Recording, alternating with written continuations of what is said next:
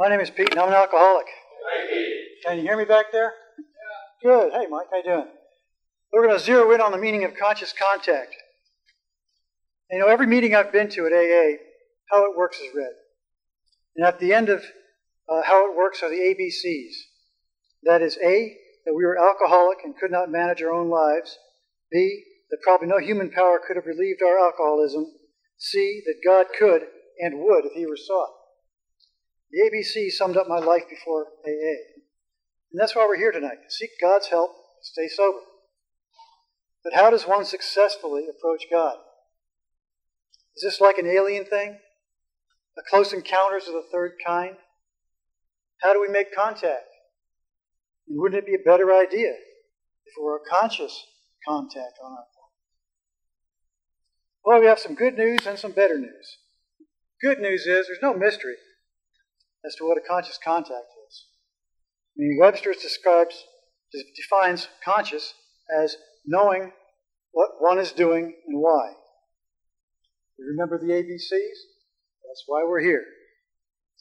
Webster's defines contact from two Latin root words, meaning to touch together, as in the state of being in touch or in association with. Yes, Eric, is having a relationship. A conscious contact is a relationship where one knows what one is doing and why. More good news is that this relationship is already in progress. It's happening right now. You are already participating in this relationship. It's with your God as you understand Him. You're already dialed in, you're plugged in, you're turned on, which is why this step we seek to improve our conscious contact with God. You can't improve something you don't already have. It's already here, folks. Better news is that we can do this now. And this is how I do it. I do the third step prayer. Please join me if you wish. God, I offer myself to Thee, to build with me, to do with me as Thou wilt, to relieve me of the bondage of self, that I may better do Thy will.